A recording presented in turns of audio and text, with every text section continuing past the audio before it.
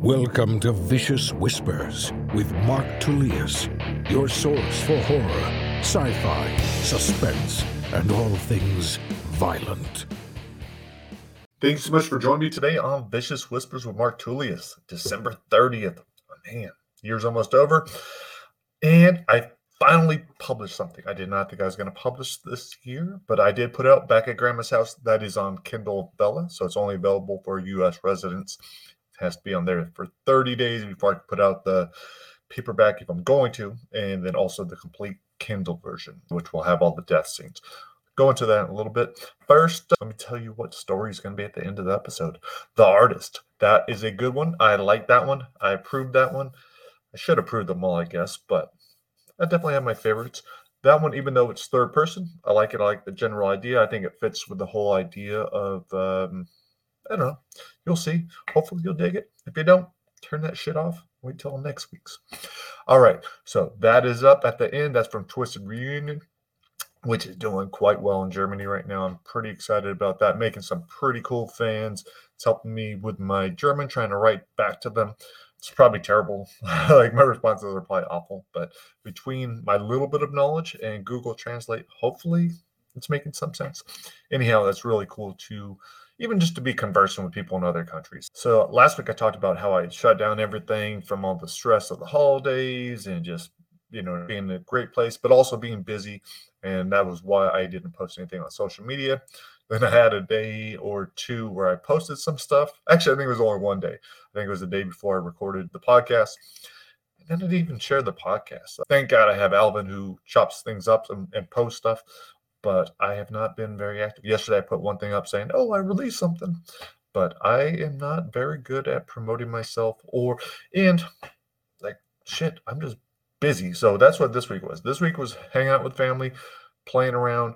And then whenever I had some free time, if I wasn't playing guitar or screwing off on something else, I would be working on trying to dive back at Grandma's House, really trying to get it finished in time to release before the new year. Fortunately, I had my father edit it, did an amazing job. And then my friend Pat, who's going to be one of the Try Not to Die writers, not sure what he's going to write yet, but definitely have him slated for quite a few different things because he's an excellent writer. Anyhow, I sent it to him. He gave me some incredible feedback. I got that yesterday. Then I went and put it right up. So Pat, thank you so much for that. That was awesome.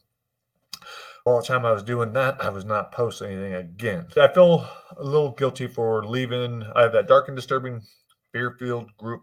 I should be posting there all the time. I should be trying to build it up. There's a lot of shoulds there. I don't like the word should. Anytime I use the word should, I have a voice saying, hey, don't use that fucking word. Do you really need to?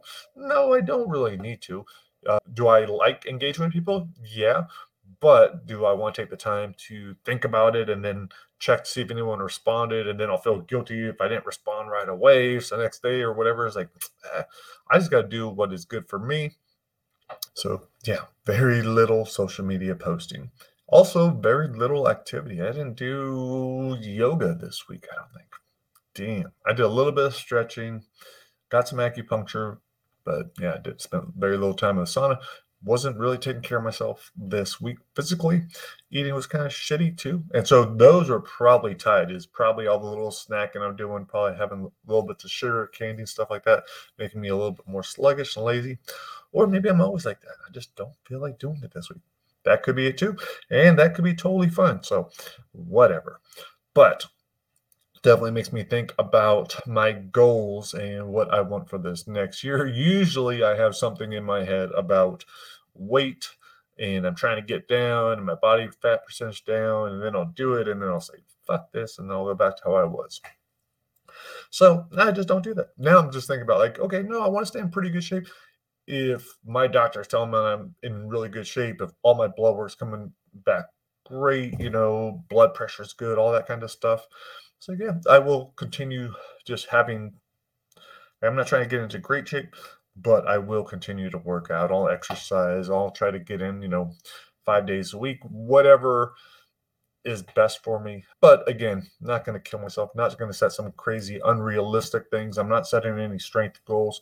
Maybe I should, but honestly, the only way I got through this past year was thinking about every day, like, okay, what am I going to do today? I'm not worried about what I'm doing in a week or a month or whatever else. Sometimes it helps to be on the different programs that my friend George and I were doing on Inner Dimensions.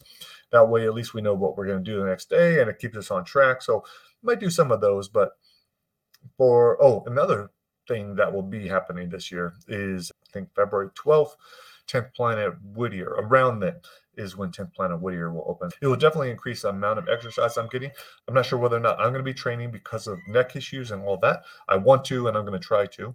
If it doesn't work, I'll just go do more of yoga. But I'm looking forward to the opportunity of having my son on the mat. My daughter really wants to train again, so as is my wife. So that's going to be super cool. It'll be fun just to see that and how awesome it is for the community. There's already some great jiu-jitsu here. Gracie Baja is just down the street from me. I love those guys. Phil and Alex are awesome. Phil, one day we're going to actually ride Try together. We just haven't done it yet. Both been very busy. It's all good. But it'll be cool to have a 10th Planet in town. Personal side of things for next year, I don't know. I'm going to keep doing what I'm doing. Right now, I think I'm on day 208 on Duolingo. So I do a little bit of German every day or a tiny bit of Spanish. Might pick that up a little bit. I don't know. But I'm going to do that. I just want to keep doing some guitar or bass whenever I have time. Again, my goal isn't to get really good at it. It's just to have fun, to enjoy it. And that's kind of my philosophy. So I used to be a perfectionist where I wouldn't want to do stuff because I would be afraid I wouldn't be very good at it. But with those things, like, no, I'm having fun. It's good for my brain. Why not continue to do it? So I'm not trying to become an expert. But I do notice with a continued practice, like, okay, I am getting a little bit better. I am able to hear a little bit more in German. I'm able to pick up a little bit more. I can read a little bit more. The guitar playing is getting a little bit better. I could pick up the guitar and play, like if I'm watching it on Musician and it's right in front of me, I could play a decent song. I don't feel like I could definitely couldn't do it just on my own without seeing anything. Also not one of my goals. So that's that. I would like to travel. I would like to travel to Germany again. I don't know whether or not that will be for Frankfurt Book Festival or not, or if we just go for a fun trip. Because last time with the book festival, I wasn't able to see much. That's all I did was work the festival. Did get to see a little bit, and it was cool to see Nico and Lucas, two brothers that I met. I'm riding with Nico on Try Not to Die in the Rhine. We have Zoom sessions pretty often. Also love to see Marika and Misha, who I had her on my podcast when they were here visiting. I had been on hers before. So it's cool to have some friends there and all the new fans. So I do want to get out there. We'll see whether or not Germany is going to happen. I don't know, especially with the state of the world. Fucking COVID's terrible right now. Probably. So hard to plan. But I do need to set that up if I'm going to do it. So there's that festival. The other festival I want to do this year, I'm not sure if I am, is the LA Times Festival of Books. I was planning on doing that and then having several Try Not to Die authors help me out, also work the booth. Good opportunity for them. Great for me because I wouldn't have to be there all the time. But again, it's like, do I really want to do it? Is it worth the expense? I don't know. So we shall see. I'll have a lot of cool Try Not to Dies out by then, a lot of new ones. But we shall see. I don't know.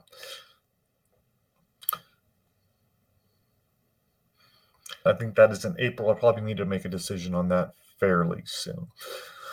On the writing side, there should be quite a few books. So not only did I just put out Try Not to Die back at Grandma's house on Vella. It's only 8 episodes long, and the first 3 episodes are free. So if you haven't tried out Vella before and you're in the U.S., check it out. Get those stories for free. And if you do read them, please do whatever you can do there. I think it's like a Crown favorite. I don't know. Just like it. Upvote it, whatever you can do. I'm new to the platform. I haven't really checked it out. I just put it up yesterday. But the coolest thing with Vella is the ability to get feedback on polls. So at the end of every chapter, that's where I'm putting my Try Not to Die questions. Instead of having 2 or 3, I'm trying to put 3 to 4. And then after I get everyone voting on it, I'll know which choices sucked, and I'll cut those, and I won't write those ones for the Kindle version.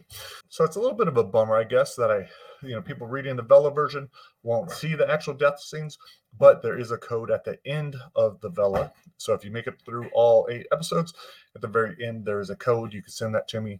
And then when the Kindle version is available, I will be sure to send you a free copy of it. So, damn, getting a free little book out of it.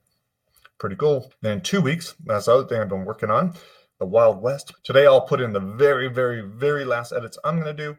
I'm going to send it to John for his approval. I'm sure he's going to have some changes. that shouldn't take very long. I'll put those in, and then we're going to run it on Bella as well. So the Wild West will be up there very soon.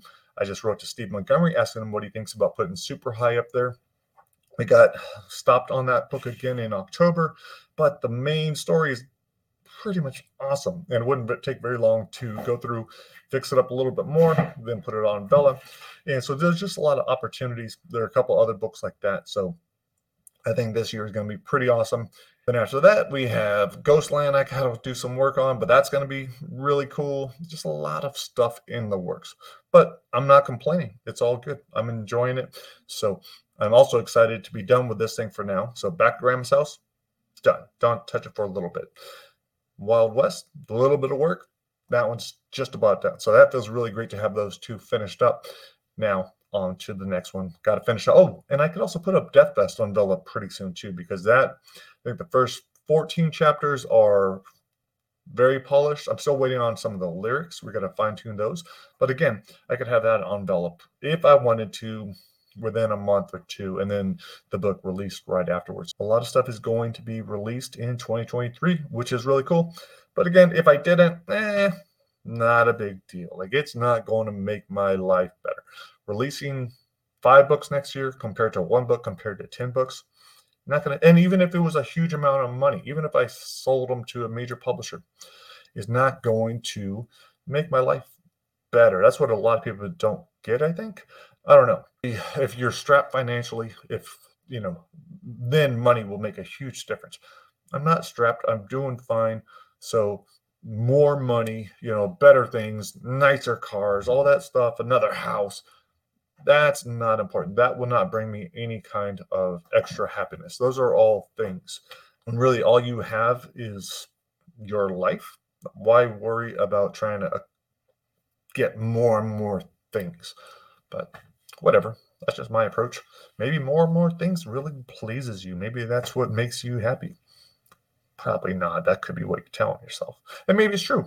Who am I to say you're a liar? So that's pretty much it as far as my goals go for this year. There's no resolutions. There's nothing like that. It's just, I like the direction I'm going. I still have and I share them on here. I definitely still have setbacks. But the nice thing is they don't happen that often. That's what I was thinking about the other day after the blow up last week was it takes a while. Like, it's going to be a while before that happens again. And then I will just get better at releasing the steam before I have blowups. I will figure out different ways to deal with shit better. But overall, yeah, I'm pretty happy with the direction my life is going. So I'll just keep going until it gets shitty, and I'll remain optimistic. I know things could go bad. I know there's probably a lot of death and sadness and grief and all that kind of shit ahead of me. But right now, like, why think about that? I don't think about that. I was like, no, I'm cool right now. I'm going to continue to be happy, to be thinking like this, to be grateful until some bad shit happens. And then I'll deal with it. And then I'll just be grateful for what I have then. I'll try to. And fucking eventually I'll die. And then game over. So who cares? But anyhow, that's way too much preaching. It's too early in the morning. I already smoked weed. Probably shouldn't have. But oh well. All right, guys. I am out of here. It is early in the morning. I still need to edit this, put it up, write a quick newsletter, and then go play some Fortnite with my family, and maybe I'll exercise today. We'll see. Got to get those muscles going. I hope you guys have an incredible New Year's Eve. Stay safe. Be here for next week's episode. Don't want to miss that, or the rest of your life. That's what I'm saying. Be safe. But also don't want to miss the episode. Probably be pretty good. Or not. Only one way to find out. All right, guys. Thanks so much for listening. I hope you guys enjoy this story, The Artist, which is off of Twisted Reunion and narrated by T. Quone. All right, guys. Have an incredible new year. I will talk to you later. Peace.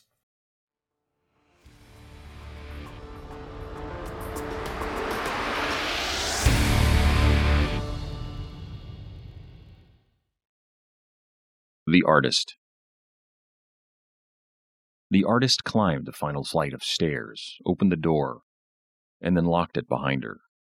Today would be a busy day, just like every other one, and she couldn't be bothered while she was at work. She climbed onto the swivel stool in the middle of the tiny room and turned toward the north-facing window with the easel directly beneath it. After placing a blank canvas on the easel, she looked out the window, admiring the beautiful nothingness before her. With remarkable speed, she painted the T intersection where Main Street ran into West Oak Avenue. A few moments later, a row of beautiful trees lined the east side of the road. Their shade spread across the blacktop. The artist sat up and looked out the window, pleased. The deserted streets miles below her were exactly as she had rendered them on the canvas. Afraid she'd lose her inspiration, the artist brushed a peaceful morning sky, then an elderly couple on Main Street walking hand in hand, appreciating the beautiful sun, each of them aware they only had a limited amount of time left, enjoying every passing moment. On the other side of the street, nearing the intersection, a young mother pushed a bright red stroller and smiled down at her infant daughter, staring in wonder at the balloon frozen in the sky. Knowing the people were outside the window just as she had drawn them, the artist continued. With a few strokes of her brush, she painted an 18-year-old boy on his father's Harley out for a leisurely ride. One day, God willing, he would have a bike of his own, and a loving son he could lend it to. A few strokes later, she'd painted a yellow bus full of elementary school honor roll students. The PTA had rewarded them with a day of fun at the beach. Laughter floated through the bus as the kids celebrated a Sunday free from homework, chores, church, and other obligations. They worked so hard every day, and now they finally had a chance to just be kids. The artist set the painting against the wall and looked out the window. Her creation slowly came to life. The elderly couple sat on the bench. The school bus headed toward the stoplight. Time inched by so she could enjoy every expression, appreciate every emotion of the children pressing their faces to the windows. The driver tapped the brakes. The biker held up his hand and waved at the elderly couple who were friends of his grandmother. The mother now stopped at the corner, waiting patiently for their walk signal, bent down and smoothed her daughter's fine blonde hair. Panic didn't set in on the bus driver's face until the third time he tried the brakes. He had no way of knowing the cable had snapped after years of use and poor maintenance, but he did know he was just a few feet from the intersection and the motorcycle that had just entered it. Even from way up in her tower, the artist heard the blaring horn. The biker brought his hand back to the handlebars and tried to swerve out of the way. It wasn't due to the lack of skill or slow reaction, but the bus struck the tail end of his bike. He flipped over the front wheel. The bus driver jerked the wheel to the right, losing control of the vehicle. Young screams pierced the crisp morning air as the bus rushed towards the row of trees. At the exact moment the biker sailed into the stroller, the bus wrapped its front end around the trunk of a tall oak. The engine slammed back into the main compartment, severing the driver's legs and pinning him into the seat as tiny bodies flew past him, smashing into and through the windshield. The artist studied the smoldering wreckage. She cringed at the pained, confused expression of the biker who broke his back against the light post, completely unaware of the mother screaming at him to get off her baby. She counted the little bodies hanging from the bus windows and smashed against the tall tree. She breathed in the familiar scent of gasoline and watched as sparks ignited the back of the bus, trapping the survivors in an inferno. The elderly woman stood in horror, torn between helping the children or her husband of 52 years, lying on the sidewalk, suffering a massive heart attack. Discouraged with her first attempt, the artist turned to the eastern window and contemplated the nothingness, wondering what she should fill it with. After a few moments, she sat back on her stool and designed an elaborate amusement park. What would take others years, she painted in seconds, each calculation precise, every angle exact. The brilliance behind its design was evident as she looked out the window and admired its grandness. An amusement park without visitors to enjoy it was the equivalent of a perfect snowflake melting before anyone could see it. Quickly, she moved the brush across the canvas, leaving thousands of bodies in its wake. Eighth graders raised their hands and screamed as they rushed down the steep descents of a roller coaster, while their older brothers and sisters became better acquainted with the Ferris wheel. Parents in line for the log flume gave their children their first taste of cotton candy. The lines weren't too long, and the weather was just right. She had just created the perfect day. The artist stood at the window and watched parents pull their babies off the carousel and then down beer after beer. She heard the loud crack come from the roller coaster snaking and looping through the entire park. The first car, occupied by a 5-year-old redhead and his father, had just reached the crest of the 10-story climb, about to race down the decline in order to build enough speed to complete the 2 corkscrews. The father heard the crack as the car began its descent, pulling the rest of the train with it. When the final car passed the crest, the train zoomed toward the corkscrews. Every passenger raised their arms and screamed as they plummeted. The broken coupling connecting the first car to the second held halfway through the first twist. When it gave, the first car shot off the tracks and headed for the lake 50 yards away. The little boy hadn't even realized they had left the track until his father's arms were severed by an electric wire. Both father and son died on impact, so they didn't see the wire fall into the brown building that housed the fireworks. The father and son didn't see the building explode into a blazing fire that spread in the wind. They didn't see the thousands of people caught up in the flames, the crowd panicking and trampling those who had fallen. But the artist did. She rested her arm on the window ledge and watched the story unfold. She listened to each wail and unanswered prayer and every damning curse. She smelled their fear and the sharp stench of burning flesh. She felt their sadness, their loss. When she couldn't handle any more, she turned to the southern window. The emptiness begged her to fill it, but she was hesitant to try once again to create a perfect picture. Finally, she decided that sometimes the simplest thing was best. She began depicting the core of the human race, one man and one woman who had taken each other in marriage, vowing to love one another till death did they part. The artist glanced out the window and watched the disheveled 33-year-old enter their living room and head to the dining room table. Saturday night's business dinner had turned very unprofessional, and all he wanted to do was close the blinds and crawl into bed. His wife was waiting for him at the table, holding a small, unmarked box behind her back, smiling from ear to ear. The artist returned to her canvas and filled in the details. On the table, a mound of unopened mail that the man hadn't the courage to open. The white box held a pregnancy test that had finally read positive after so many failed attempts. The artist remained seated and listened as the wife asked her husband how the dinner went and if he made the sale. He grunted something about the same old bullshit and opened the mail. His wife's next question was drowned out by his curses and the tearing of a letter in two. This was repeated 3 more times before the artist painted the couple's deceased son's Louisville Slugger. They kept it mounted on the wall, just within the husband's reach.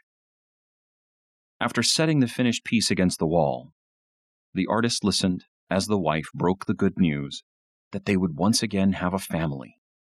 The husband, overwhelmed by an unsuccessful career, a demanding mistress, and insurmountable bills, didn't tell his wife the baby couldn't be his. He couldn't admit to her that he'd had a vasectomy after their son died. He couldn't admit that he'd been lying to her every month of the past 5 years when she cried because she wasn't pregnant. He also couldn't contain his rage as he wondered whose baby she was carrying. The artist winced at the first thump. She didn't want to watch what he did with his dead son's baseball bat. Knowing the doctor had botched the vasectomy didn't make it any easier for the artist to watch the wife cower on all fours to protect the baby, screaming for God to stop him. God didn't, and the man continued the onslaught until the house was silent, except for his heavy breathing, the sound of her blood dripping on the hardwood floor. Sickened by the display, the artist took a blank canvas and set it on the easel below the western window. In a matter of moments, she had created a glorious church. She looked out the window and studied the pained expression of Jesus hanging on the colossal crucifix. She counted the abundant gold items, wondering how much money the church had spent on them, instead of on the hungry and meek it claimed to serve. A crowd of parishioners filed through the church doors, every type of villager filling the pews. The farmer and his family were in the front row, trying to get closest to God so he would answer the prayers for rain and an abundant crop. Across the aisle, an elderly woman said a prayer for her dead husband and asked when she might be reunited with him, not understanding that she never would. Believers and skeptics held hands as they wished for salvation and survival, peace and prosperity, fame and freedom. Conflicting prayers bounced off the tower's four walls. The farmer's prayers for rain were just as heartfelt as the travel agent's plea for clear skies. The teenage boy in the back held his girlfriend's hand and prayed she would abandon her beliefs and have sex with him, while she prayed God would give her the strength to hold out until they were married. Some prayers were silly, many were selfish, most unrealistic, but all were heard, and all were unanswered. The artist studied the canvas.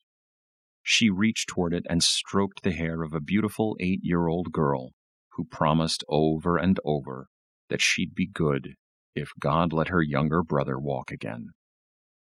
The boy had stepped on a landmine and lost both legs, but the girl truly believed God could change that. A few strokes later, the artist's brush paused, then peppered the street with her final touches. She listened to the rumble outside and set the canvas against the wall, stood at the window, and took in the entire scene. As the villagers set aside their differences and joined hands to say the Lord's Prayer, rebel insurgents crouched outside the building, holding their submachine guns, their fingers anxiously tapping the triggers. The rebels stormed the church, mowed down the farmer and his family, the preacher, the mayor, nearly everyone in attendance. The artist shook her head and left the tower. She'd try again tomorrow.